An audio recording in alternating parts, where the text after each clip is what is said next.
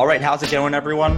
Welcome to another episode of Forward Thinking Founders, where we're talking to founders about their companies, their visions for the future, and how the two collide. Today, I'm very excited to be talking to Ariel Katz, who is a co-founder of H1. Ariel, welcome to the show. How's it going? Thanks. Going well. Excited to be here. Yeah, excited to have you on and learn all about what H1 is. And with that, let's just kind of dive in. What is H1?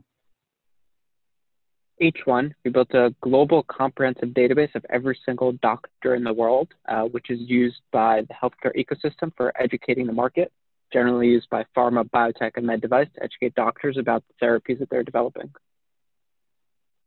So a couple questions. So first, I'm kind of curious on the data collection. If you're open to sharing it, that's incredible that you have a whole database full of doctors and that information. I'm curious, are you building that yourself? Are you scraping the internet? I guess, where does the data come from? I'm curious. Yeah, so that's our special sauce where we have a database of about 8 million doctors updated every single week with every single piece of information you could ever want about them. We collect that in a variety of ways. It ranges from scraping websites. We scrape millions of hospital, university, private practice, acute care center, various websites. I'm scraping that every single day, pulling down repositories of research, scholarship, and clinical work, so PubMed, clinicaltrials.gov, and mashing that all together to create one clean database of every single doctor, and that's kept up to date. So we have a team, a global team. We have about 100 people working on this, keeping the data up to date every single day, and that's our special sauce. Imagine LinkedIn for doctors with everything you want to know about each doctor, but kept up to date without a doctor needing to touch it. Super cool, super powerful. So that's what we built. And who would you say is the biggest persona of the user? So I feel like a lot of different people could like that information, right? That's really powerful info. But who do you find it needs it most? Or I guess who's your ideal customer? So it's the pharma, biotech, and med device space, where a lot of the work that they do is educating the market. And so the market for them are doctors and healthcare professionals about their therapies. And this isn't selling it. These are not sales reps. Pharma invests a lot in just education, billions, I'm talking tens of billions of dollars in educating doctors about how their drug actually saves a patient's life or improves a patient's life. And that's what our platform's mostly used for today. So correct me if I'm wrong here, but so is it pretty much like a way where there is information, new information out about a disease or a drug or something like that? It is this is a way to get that information to whoever wants it, or disseminates that to every doctor? Can you kind of clarify that? Yeah, I'll be more specific. So I'll give an analogy that everyone will understand. If you wanted to reach women between the ages of 18 and 23 who are interested in makeup, and Kylie Jenner uses your lipstick and says this is the lipstick to use, I'm sure most women will know that very quickly.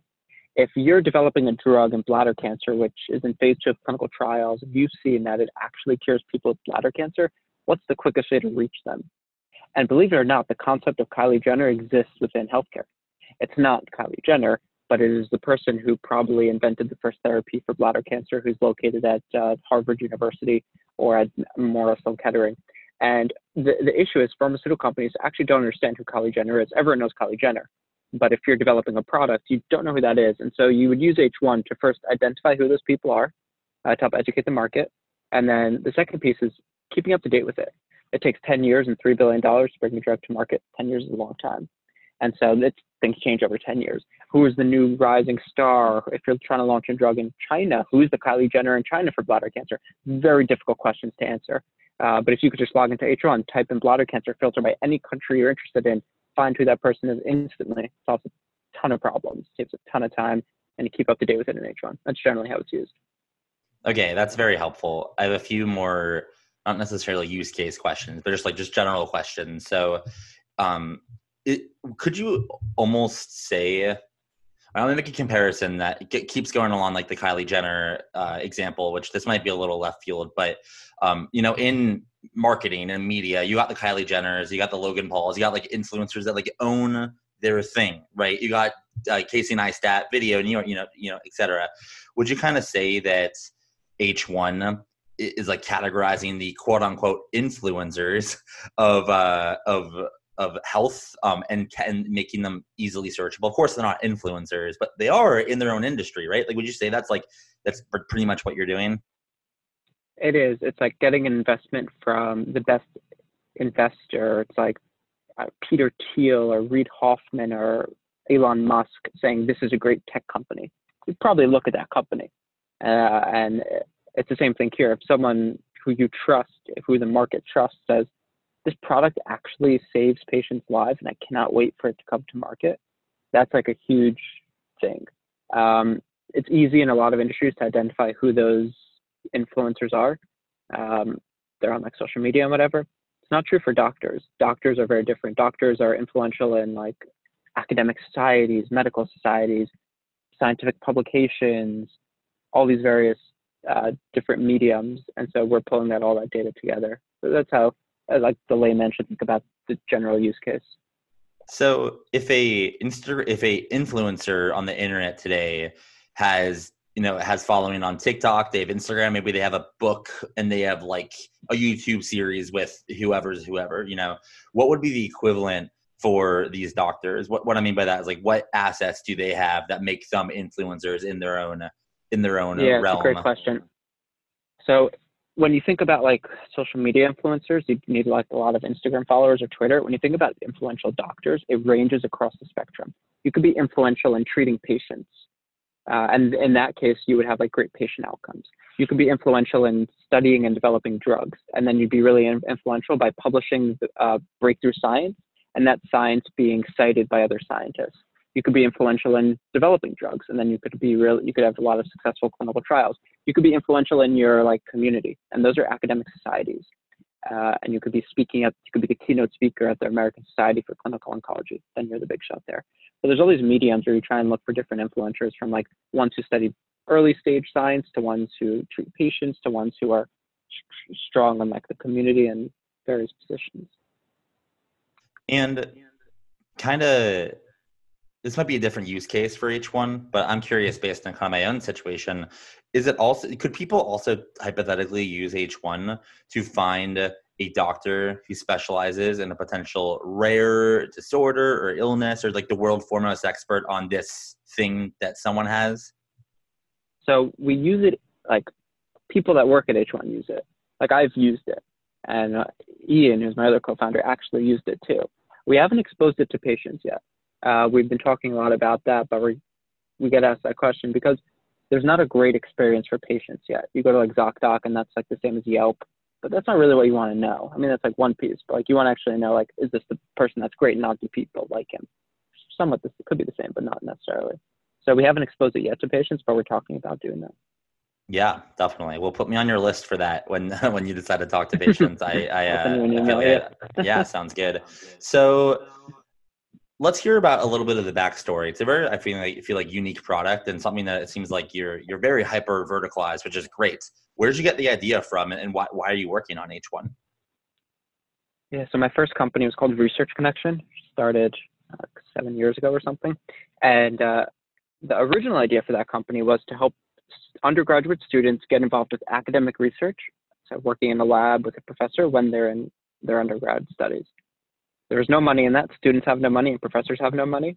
We then had to pivot to helping prospective graduate students finding prospective faculty mentors for their PhD.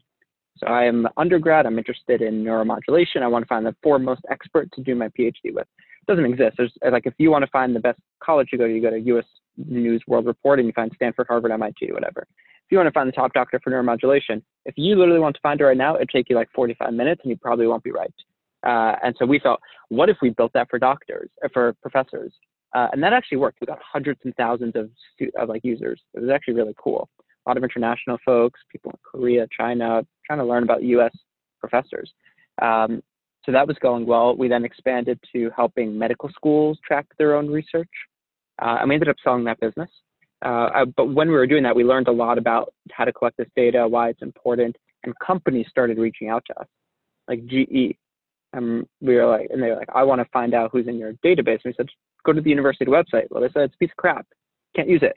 And we said, oh, okay. We didn't really do anything about it. But then when we sold that business, had the idea of what if we did the same thing, like collected all the data, did it bigger and better, deeper, and we sold it to industry, like private companies, pharma, biotech, med device, large industry, foundations, government. There must be something there.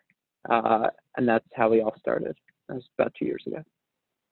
So I want to circle back to the data side, and just to preface, if I'm asking questions that like make you reveal your secret sauce, like can feel free to not answer, etc. But I'm kind of curious. The reason is I feel like in my head I'm comparing what you're doing to Golden, but Golden is very, very wide, and you're very, very, very vertical. But like what Golden does is like they pretty much have AI bots just like crawling the internet 24/7, making sure their stuff is updated. I'm curious, like for you, you might have already answered this, but I just didn't understand how are you able to keep the information as updated as possible without the doctors updating? Like, is it AI? Is it humans? Is it something else? Like, how can you do that? Both. So a lot can get done with technology now. Ian's background, my co-founder, he runs the data side of the business. He's the wizard behind this.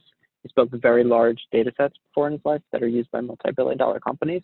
But the wizardry is having tech enabled with humans doing this work. So if you were to scrape Harvard's website, MIT's website, Stanford's website, Georgetown, and Howard University and Mount Sinai, I'd say 80% of the people will have unique names. Not a problem. 20% will have overlap in names. You need technology to identify if it's the same person. What if they have the same specialty? What if two people are in geriatrics? Now you're starting to get in trouble. Same name, same specialty. Let's look at their med school now. When they graduated. Oh crap, they both graduated in 1985. All right, so you got same name, same specialty, same school. All right, where'd they get their PhD? They happen to be at the same university. They're just out of luck. Like no technology in the world today can ever solve that problem. You have a human check it. But for the 80% where there's no overlap, you're pretty good to go. And so that's like a very basic example about how we do. We have sort of like a funnel where tech can get us only so far, and then humans handle the exceptions related to it. But the 3% of our data set changes a month. 3% of 8 million is a very, very large number. And we're talking 8 million doctors. We're talking 300 million peer-reviewed publications that we need to map onto these doctors, 400,000 clinical trials, hundreds of thousands of grants, billions of rows of procedure data that these doctors are doing. And so the exception amount just continues to get larger as we add in more data sets. So we always decrease the amount of exceptions that occur, but as we add in more data sets, more exceptions come out. Yeah, that's awesome. You definitely sound like someone who knows what they're doing and is probably going to build like a pretty big company with this, which is cool. You can kind of just tell sometimes when someone's talking. I don't know. I like you just get it. You understand this, and you're I don't know. It's just cool. But one thing I'm curious about is how. Let me back up. I know very little about this industry, like from the pharma side, from your customer side. So I'm gonna ask some like basic questions. What would a pharmacy? Why would they pay you money to get access to this data set? Obviously, it's like probably like a very basic question, but I don't even know why someone would want the data. Although any clean data is very valuable data. So like, what's their use case? Yeah. So there's a lot of these I'll talk about like the business problem, then I'll talk about there's like the strategic. How does this fit into their strategy? Then how does it fit into day to day? It plays into both. When a pharma company is developing a product, you can't sell it until it's approved by the government. It's illegal. It's like selling weed in Florida. You just can't do it. But if weed was legal in Florida, you could sell it. And so it's the same thing for drugs. Very simple concept. You can't sell it until it's approved, but you could educate people about it. And so pharma has realized you shouldn't sell it before because you go to jail. They could start to talk about how this has been tested in humans during clinical trials and look at all the data about this. It's incredible. It's actually curing breast cancer. It's actually curing eczema. And so what pharma companies realize, if they start to educate the market pre-approval, the amount of revenue and sales once it gets approved, like skyrockets, like 40 times higher, something like a crazy number like that. And you only have 20 years to commercialize it, then your patent expires. So you have 20 years it's a very unique industry. You have 20 years to sell a thing. If you miss a year, it's 1/20th of your revenue, 5%. pretty high amount. In 2 years, 10%, you just lost 10% of revenue. These drugs normally make $1 billion a year in revenue, you just lost $1 billion. If you educate the market before you launch the drug, you're going to earn that. And so what these pharma companies realize is we got to educate the market about what we're doing. We got to talk about it. And we got to talk to the people who know the market. And we got to get feedback from them. And if they like it, they're going to educate everyone that because people look up to them. And so that's the use case. And so why do you need the data? You need to find the right, first you need to solve that business problem, educate the market. Then you need how do I do that? Got to find the right people where they're going to give you feedback about what you should change about your product. So the right doctors will say that this is how it should be treated, this is how it should be injected, et cetera, et cetera.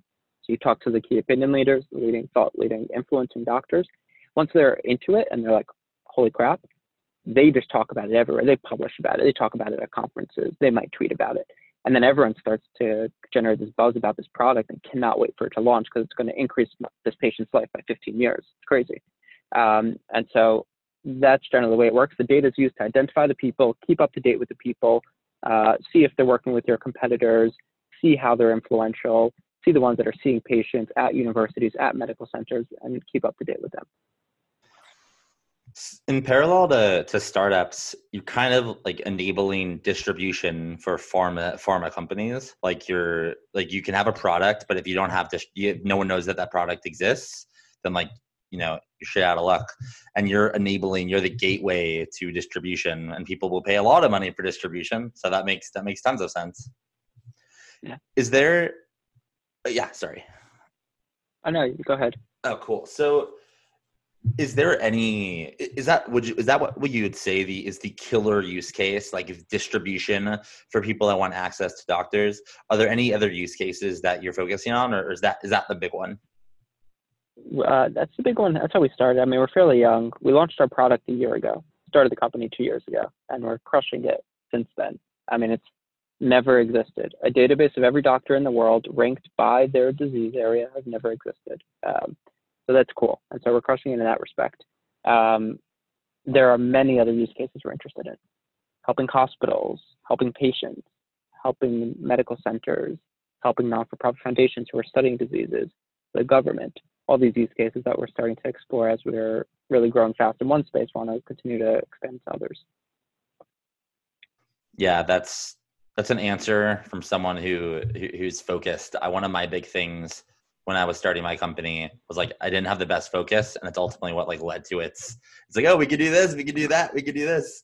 I'm actually curious, do you just have the muscle? Is it hard for you to maintain one focus versus all these other opportunities? How do you think about not pursuing other things, although they could be good, because you already picked something? It's interesting. I had the same experience as you. In my first company, it's hard to focus because nothing, and the reason I realized that is because nothing was working. When you sign 2 contracts a week, you don't really have time to do the next thing. You think about it when you're walking or riding a bike or walking your dog or whatever, but no real time to do it. And now we're at the point where the only time there is to think about that next market, which we're thinking a lot about, is if we hired someone to do it, because none of us have time to do anything because we're signing many contracts a week. It's that problem. Yeah, it's a good problem to have, and I actually can relate.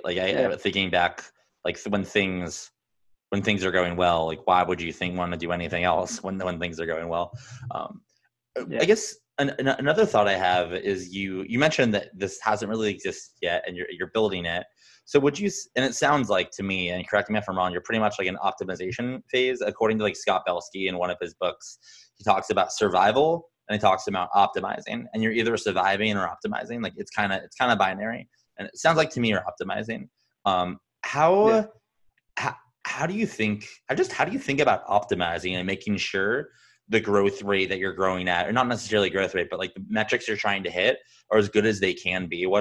How do you think about just being the best you can be? It sounds corny, but it's I don't know. Do you have any thoughts on just the optimization phase, on making sure you're optimizing the most you can? Yeah, it's an impossible thing, honestly. It's so hard. That's the thing we think about all the time. What is the next piece we need to fill that we don't have? Do we have a head of sales? Do we have a head of product? Do we have a head of tech? And we have a lot of those pieces. We had a finance to help with that, fundraising, and all these other things. When Ian and I think about optimization, it's mostly do we have the right people in the right roles that could help scale the company from I don't know, 10 million to 100 million, 5 million, 50 million, like get that type of jump. And that's how we think about Optimize. Like how do we, and are we in a position where if we hired 5 more amazing salespeople, our revenue is going to grow by 10 times? And we think we are. And so it's really about hiring, getting the right people, getting the right leaders, and trusting them, empowering them, and communicating the vision, our values, and empowering the right leaders. So I really think about optimizing and scaling.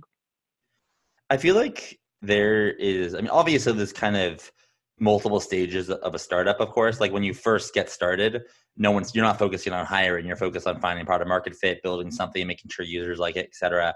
And like, I feel like I pretty much touched the tip of that. Like I scaled the company to like 25K a month, which was good. And I felt like inklings of product market fit, but like for various reasons didn't hit it and didn't hit like the hiring phase. So I'm kind of curious, like, how do you know when it's time to leave the customer development phase and the tinkering phase and go to great, like it's time to hire great people phase? Is there a moment where that makes sense to make the switch? I think we waited too long, to be honest, with H1, where we hit product market fit, I would say, in early 2019. And it took us, and in this past summer, we should have hit the scaling phase. But now it's like February and we're starting to do it. And so I think we waited too long for when do we get to that phase?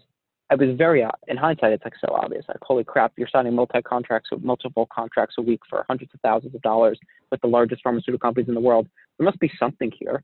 Nobody's fired you. Everyone's renewing. Huh, that's interesting. Like in hindsight, it's the clearest thing in the world. But when you're in it, you're like, oh my God, I got to deliver. Oh my God, I got to do this. And you don't think it's time to hire a head of sales. It's time to hire a head of customer support. It's time to hire a head of whatever. The turning point was just like, we signed like no contracts 2 years ago. Like it was really hard.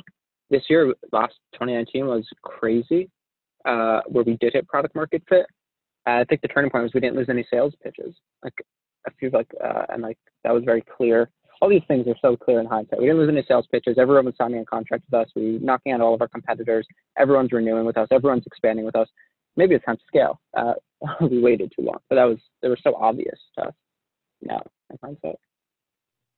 And obviously the activities you spend your time on pre-product market fit are much different than post-product market fit. And no one, at least in my experience, especially with a lot of my friends that I would say are pre-product market fit, we're not really thinking that much about hiring. But it comes to a point where like all you do is hire. That's literally pretty much your job. Yeah. Is there, when you hit, now, you're scaling now, so it sounds like you're doing some hiring now. How have you educated yourself on just hiring best practices, or did you figure this out in your last company? I guess how do you think about hiring and being the best you can at it? No, I'm miserable at hiring, but I'm good at hiring people when someone who I trust tells me they're good. So it's a lot easier to do that than hire someone who you've never met before who you don't know. So learn that lesson the hard way. And I guess the biggest lesson that I learned, I could talk about this too. When you're like 5 people, or like if I came to you with an idea and you're my good friend, I have this best idea in the world. You're the only stupid one enough to come and work with me. No one who has a full-time job will come and work because they don't even know me. But like if you're my friend, you might be dumb enough to be like, oh yeah, quit my job, pay me 120K and I'll come work on this. It might be cool and fun, whatever. And so we generally are friends and you like each other. And then you probably get 1 or 2 other people as you're scaling it slightly. The idea, you might raise $500,000 in angel funding or something, or 250, whatever it is. And so you're with people you really like, and collaboration is high, communication is high, you're working all the time, you're really passionate. Then you hit a scale where maybe you raise a seed round of $1 million, $2 million, and you hire professionals. And you hire people who like did that role before, that function before. But they might not be the best culture fit, but they did that function. And that's what we did. We hired like 7 professionals for each one. And it was the worst thing ever. None of them were working here today. 0. It was like under the year. Like they didn't last 6 months because they weren't as passionate. They weren't a core culture fit. They weren't adaptable, which you need to be even when you're 10 or 12 people. And they just couldn't learn fast enough. They couldn't keep up with the speed we wanted to move at. None of them are here. So we said, screw that. We're going to hire people who are culture fits. And that's worked really well. And so like, do I care if this person sold to pharma before? No. Have they sold anything? I don't really care. Are they a culture fit and they're going to learn and they're going to adapt? Yeah. All right, let's bring them on board. They'll work out. Those are the people that work out the best at H1. They could have switched from customer success to sales. They could do product engineering, product to customer success. whatever it is, account management to ops. But if they're a culture fit, they can manage and do the rest. And so that's the one key lesson that we learned in terms of hiring. Other one is just like hire from your network. Our network's massive, and we've, thank God, we have a big enough network. But it's so hard to hire good people cold. Like I think of like 2 people. We have like 100, like 2 people where it's worked out for that. The rest, network's the best. So do you have any advice for someone, let's say they're building let's say it's a high potential company. Let's say it has potential to be a massive company, but they're in Nebraska. Like they don't have the network. What would you suggest for them for hiring, or is it just get the network? Like what does someone without a massive network do? The network doesn't even need to be. Our VP of engineering is in North Carolina. Just hired a product guy who's in SF, but our HQ is in New York. We have our senior product engineer in Frostburg, Maryland. We have all these people remote. So the network doesn't necessarily need to be in person. It's easier in SF in New York, no question. But like, there's online communities, there's subreddits, there's Hacker News community, there's a blogging community. Honestly, create the network and you'll find people that are the GitHub community, like Git community, and see if the ones that are contributing to open source are the technical co-founder. Do it that way. If you're posting on like LinkedIn, I'm looking for a co-founder, you're going to get someone who sucks because the person who's good is already busy. It's like, really don't do that. It won't work. If you actually start doing things and start contributing in some way, you'll meet people and you'll meet them just by doing that. And that's the best way to do it. And you mentioned, I don't know if this was just an example or your situation. Well, let me just ask, did you co-found this company with friends or with like business connections that you trusted? Or is it in the middle? Became good friends out of it. Of course. It's a funny story. So I sold my first company and then I want to go, there's a good book. It's a good book, by the way, called Shantram. You ever hear of it? No, Shantram? Shantram. It's about this guy who broke out of prison in the UK, fled to India, wrote a book. It's like a 1,000-page book about his life in India as an alias, but it's really him living in India, running away from the UK government and has to live through various aliases. It's an awesome book. And he goes through all these adventures in India, can't stay in one place too long because he escaped prison. So it's like a real, I don't know how we got it published. That's the second, maybe it's online. I don't even know. Amazing book. I read it and I was like, I got to go to all the places this guy went to in India. I'm going to go to India for a year. Ends up not being a year, various reasons. But when I told some of the guys from the first company I handled in India, one of them said, oh, you should meet my buddy Ian. I think he went through India for a while. He might give you some tips. I was like, okay, whatever. I'm leaving in a month or 2. I'll go meet up with Ian. So I went to Ian, got coffee, said, oh, you're going to India. I have an office in India. You should meet my co-founder there. He's an awesome guy. At the time, Ian was running a different company. So I went there, went to Hyderabad, had a good time there, met some of the guys, came back, and then started working on some projects. And then Ian and I worked on some side projects together, which was good for about a year or 2. Just got to know each other, got to know how each other work and all that stuff. And then after about a year and a half of just like hanging out and working on a couple of things, we were like, let's do this. And that was November of 2017. That's actually really interesting. So for you, it seems like that almost like working on projects is a good way to figure out if you could work on a startup together, or a good way to know if you shouldn't work on a startup together because it's low risk. Consulting to hire is the best thing in the world. I wish everyone could do that. Not everyone can afford to do that. Everyone has different life situations. But I think you can consult to hire. It's worked out for us like all the time because that's if you're good. 2-month consulting project. Let's try it out. See if we like you. See if you like us. If you like us and we like you, you're going to get hired. When you say, so this is something I don't understand because I don't think as I mentioned, I haven't been in the hiring phase before. So when you say that some people can't afford consulting to hire, what do you mean by that? Because if they're hiring, can't they? I mean, they have money to afford a hire. I don't know. Can you explain that? It's the other direction where like we're interviewing this woman who works at Google now, right? She's not going to quit her job at Google to consult for us for 2 months to see if we might hire her. She's like a crazy high-paying job at Google. She might not be able to afford it, or she has a family to pay for, or whatever it is. So they might not be able to afford it. But in the situation where it's like perfectly aligns in the universe where they could and whatever, then the best.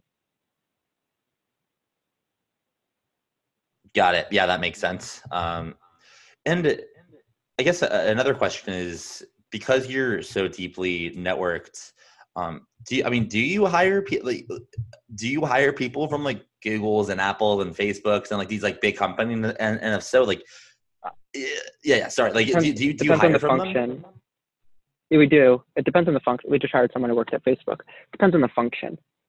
You don't want to hire a salesman from a big company because they sell themselves. If you hire someone from Google, you don't need to sell anything at Google. It's Google. Google sells itself. I buy Google and I have a salesman never spoken to me. Same for you.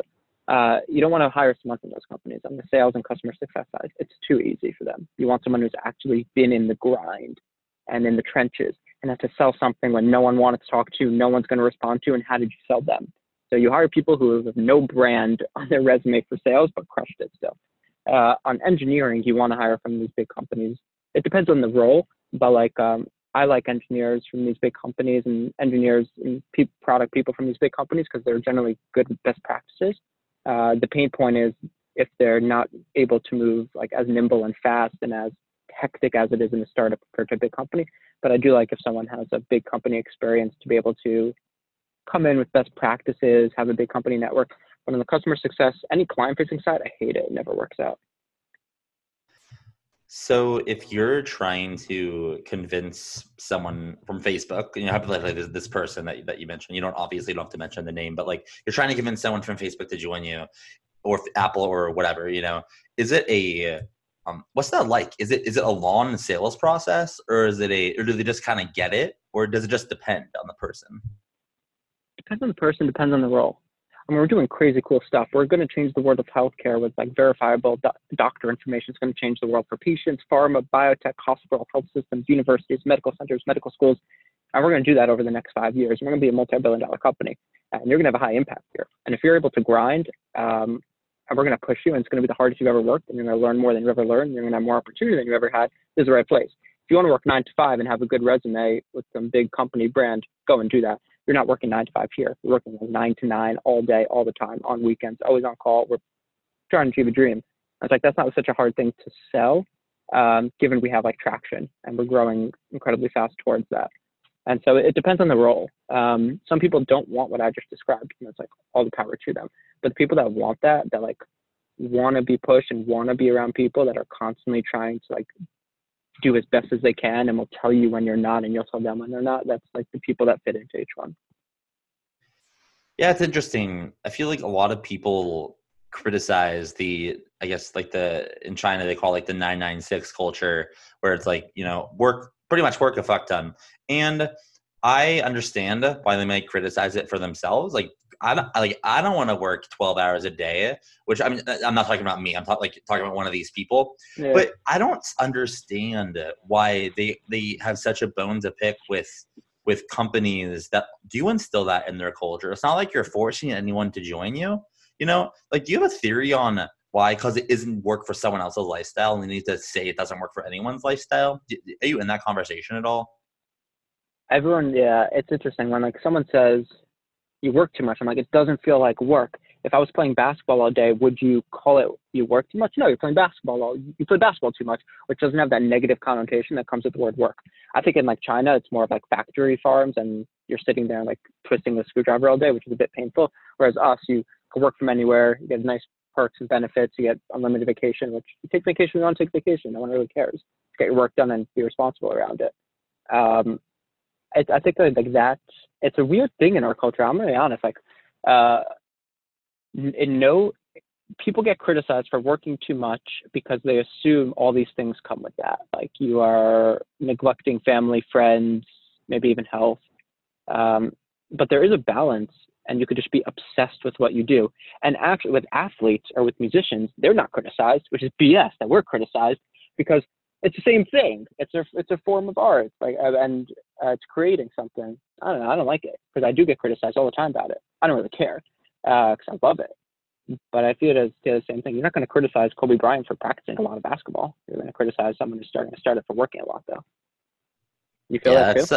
Oh yeah, well, 100%. I mean, if I looked at my calendar, I mean, which I am, I did my first podcast at 7:00 this morning, I'm doing my last podcast at 8:30 tonight, and I'm like and I'm not thinking, oh God, like today is it's just like a grind. I mean, it is a grind, but you're totally right. Like this is my game. This is your game. Just like basketball is their game. And I feel like there could be some element, maybe this could be out of bounds here, but there could be some element of like jealousy in that like they wish they knew they had something they love so much that they could work 13 hours a day on it. And because they haven't found it, they like, I don't know. That might be kind of like bad to say, but I think there's some truth there. Like they haven't found the thing yet. I don't know. I think there is truth to not finding the thing. I think there is truth to all the statements of like, if you work X amount of hours, you are neglecting something by default. And so if that's like a kid or like a wife, that's not a good thing in life, like effectively. But there's you could have both. Like instead of spending the extra 3 hours watching Netflix or watching the NFC Championship, whatever game is on this weekend, just do that, spend that time grinding away. It's true. Like on the West Coast is brutal, by the way. I don't know if I could live for long term. Like I need to wake up at 5 for be on Eastern time phone calls. Most of my phone calls start at 8, and then I'm working till like 9 every day. So it's like 5 to 9, and like I'm here for a few months, and so it is what it is. Like I'm not tired. I'm like physically tired. I'm like wiped. But when I wake up the next morning, I am so energized to go at it and grind and win that day. It's like standing on. After you go to the gym and you run really fast or you work out your arm, it's like tired, but you're not upset about that tired. It's not like a drowsiness, like that type of feeling. Sort of like it. Yeah. Well, I agree with everything you're saying. Unfortunately, I took about a week and a half ago, I took a step in the camp of watch Netflix, not because it's Netflix, but because I got Oculus Quest like 2 days ago. And it's literally, it is the greatest. I mean, okay, it's definitely a time suck, like 100%. Luckily, I'm not working on like I have my job and I have my podcast. There's nothing that's like dire. I don't have investors, etc. And like do what I need to do with my job. But holy shit, man! Like I feel like I'm not even kidding. I feel like VR could potentially like fuck up this work so much thing because it's so freaking fun. Have you ever done? It's just totally like left field here, but I'm just kind of curious. Like, have you ever done any VR, Oculus, HTC, any of that stuff? I've done VR. I am blessed to not enjoy it, and I'm blessed to have you are a small amount of interest, which is like my wife and my dogs and books, and like I like some sports, and like that's it, and work. I feel like those formulas allow me to like work this much. Otherwise, I'd be in trouble. See, for me, so my interests are work, which I categorize as Prenda, and my podcast, my girlfriend, my friends that I have, my few friends, and like right now, I'd say the only additional thing is reading, and I guess now VR. But I'm similar to you, where like I don't want to do that at 7 or that book club at 5, and I just like have a lot of time that I haven't allocated to other things.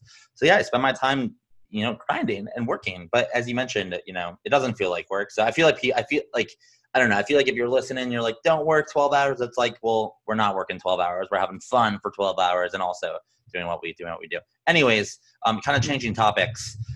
Is there any like thing that you've learned about yourself in the last 2 years, maybe since you started H1? I also want to get to the name in a second. Or just since you've been in entrepreneurship, what have you learned, or the biggest thing that you've learned since you've gotten started in this career? About myself or about like companies? About yourself. Or actually, no, let me back up.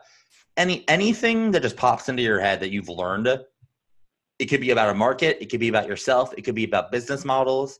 I'd love to just hear any learnings you have in any category since you've gotten started in entrepreneurship. Yeah, so I guess the first thing that popped in my head is related to the name of the podcast, Founders. I learned that you could be a different type of founder, and not one type of founder there's no one founder to success. You don't need to be a technical founder. You don't need to be a sales founder. You don't need to be a product founder. But if you're just the type of person who has a passion and a dream and has conviction and charisma, you'll be fine. You'll make it work. And the rest doesn't really matter. And that's true across everything. Airbnb's startup founder is Brian and Joe. They're designers. Facebook is tech. Elon is tech. I'm not tech. I'm more like sales and fundraising and client and business. And so I've met so many different type of founders. Some of them are like hardcore techies. Some of them are just not at all, but they created like a super tech related startup. And so those of you that are looking to start startup, doesn't really matter what you are, just find people that complement what you're not. I learned a lot about like what I'm very, very bad at. I'm like very, very bad at so many things. I'm very, very good at certain things, and I just do those things a lot. And then we hire people to do those other things. Same for Ian, like we just hire around us, fill up the team. That's one of the biggest things I've learned a lot. And so like I don't need to stay up at night trying to learn code. Just hire someone who knows a lot better than I'll ever know in my entire life and is more passionate about than I am. That's the big thing that I learned. One question going back to the hiring point, because this just popped up. So if you need to, let me ask you one question for context. On your founding team, would you say there's any gap of knowledge, like design or ops, or like where would you say just one gap as an example? Because it'll lead to my next question. We had a gap in technology until we hired our VP of engineering, who's a superstar. So cool, perfect. So you had a gap in technology until you hired a superstar VP of engineering. How did you know that they were the person if you had that gap of knowledge? AKA, like, how'd you hire someone in a realm that you may not understand that well? By the way, I had 3 before who all failed. No one lasted more than 6 months before this guy, for what it's worth. So a lot of failure. That's the first thing. Second thing is it came from a referral. Ian worked with him for 20 years before. And his company got bought and et cetera. And so we got really good there, really lucky. We were struggling though, because it was the hardest thing. Like I could hire anyone related to sales, finance, customer success, branding, design, product pretty well. Ian can hire anything related to data. We sucked at engineering. We got lucky with a couple hires that we made of like engineers, went through a lot, but we got lucky with timing when it came to his VP of engineering. So it goes back to that work with someone within your network. Or someone, network. Because the thing about that, especially for it's for gaps. Do it for gaps that you have no idea how to judge it. Because you're right, it's impossible. I can't even see it. I don't know if it's black or yellow. I don't even know what it is. There's been this thing that I've been thinking about that I've never brought it up on a podcast before, but like it's come up now enough in this one that I want to try to figure it out. So like there's this analogy I've always been trying to make, which is when you make like just analogies in general, like this is going to sound left field, but it is relevant. Like we are Uber for cat walking. That's a random example. Uber for cat walking or Uber for dog walking. What that does is it takes people's understanding of what Uber does and like that and like, you know, what the app is, the connecting, and then applies it to something else. And it's like a quick understanding. And like in your case, you could potentially describe yourself maybe if you wanted to as like Crunchbase for doctors or something like that. What, if you know the answer to this, what programmatic or like term does that use? Is that like using a function to, I know you're not techie, so maybe you're the wrong person like to ask this, but in taking that to programmatic terms, it's like an object that you relate to something else, which then automatically makes someone understand like an opaque topic. When in this case, when you don't know someone, but someone from your network knows them and trusts them, you automatically trust them. Do you have an idea on what that kind of connects to in programming or technology? Kind of a random question. I'm just curious if you know. No, it's interesting because it's so true. Paul Graham has a good essay about this, of like we humans think in like concepts, and it's easy for us to think and relate concepts that we know to concepts that we don't know. So I could easily say we're Crunchbase meets LinkedIn meets PitchBook for healthcare. Okay, everyone who knows any of those things has a good sense without me saying anything else. They're like, okay, I know what you do. I don't know what it is related in tech world, but that concept's so true. Where like, I think one of the reasons why all of our hires fail is because when you speed date, it's easy to assess skills. Like it's easy to assess, and speed date meaning recruit someone that you don't know. It's easy to assess like if they could design well, just give them the designing thing, look at their portfolio. It's easy to see if they could code well, do a coding challenge. But you can't assess if you're actually going to like working with them and they fit into your culture. But you could if there are someone's in your network. And that's like been the biggest learning lesson for us. Like that's the biggest gap. If someone's not a culture fit, they're not going to fit in because our culture is so unique in the way that it is, I think. Yeah, I like that. I think I'm going to spend some time after this figuring out what the programmatic term is for, like, figuring out a term. It's something to almost like, I don't know, just be able to explain that better, because I feel like I can't do it. Anyways, we have a couple more minutes, and I have 2 more questions left for you. Second to last question is the name. I'd love to hear, where does the name come from? Why did you name it H1? Yeah, so picking a name is a very heated topic, by the way. I don't know, did you have those discussions in your company? No, I picked the name. I was a solo founder, then added on a founder later, and I thought it was so like, you picked it up front. Yep. Oh yeah, So I'm a name guy. I do pick them up front usually, but I'd love to hear your story.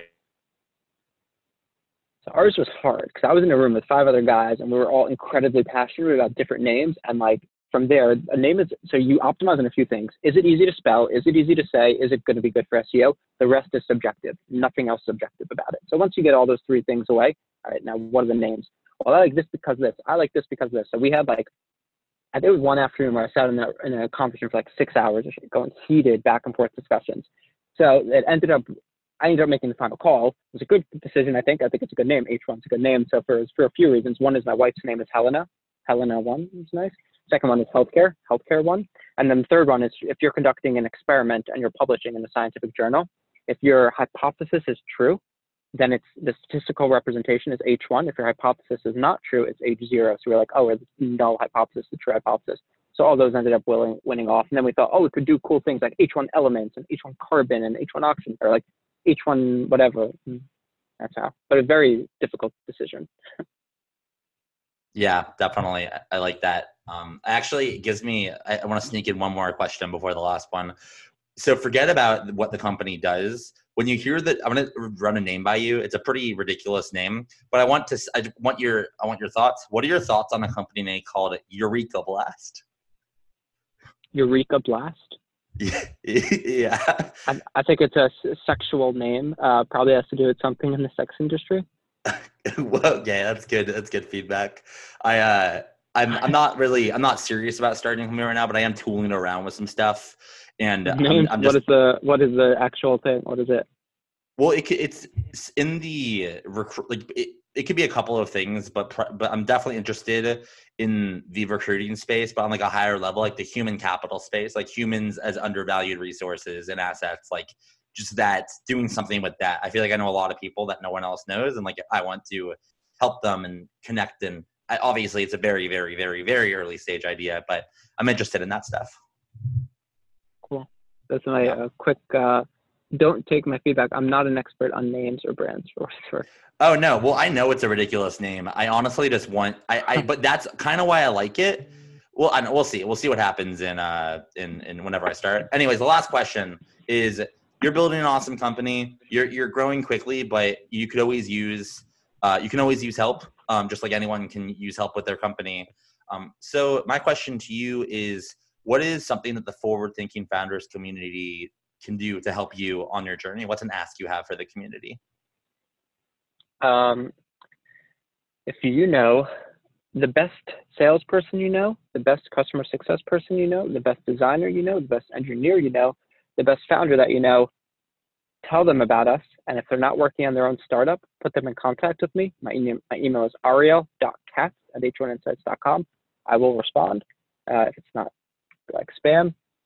We want the best people. Like all we are is just like a compilation of people working towards one goal together. And the better the person is, the better the group of people are, the faster we'll get there, the better we'll get there, the better products we'll build, better services we'll build. And that's all that matters right now. And so I just want the best people to come work with us because we have the best people, and you'll experience that here. So that's the big ask. Anyone, just email me. I'll respond. Boom. I like it. Well, thanks so much for coming on the show. You are a wealth of knowledge, and best of luck growing H1, and keep it up. It's awesome stuff. Thanks. I appreciate that. It's good meeting as well. Thanks for reaching out. And good podcast.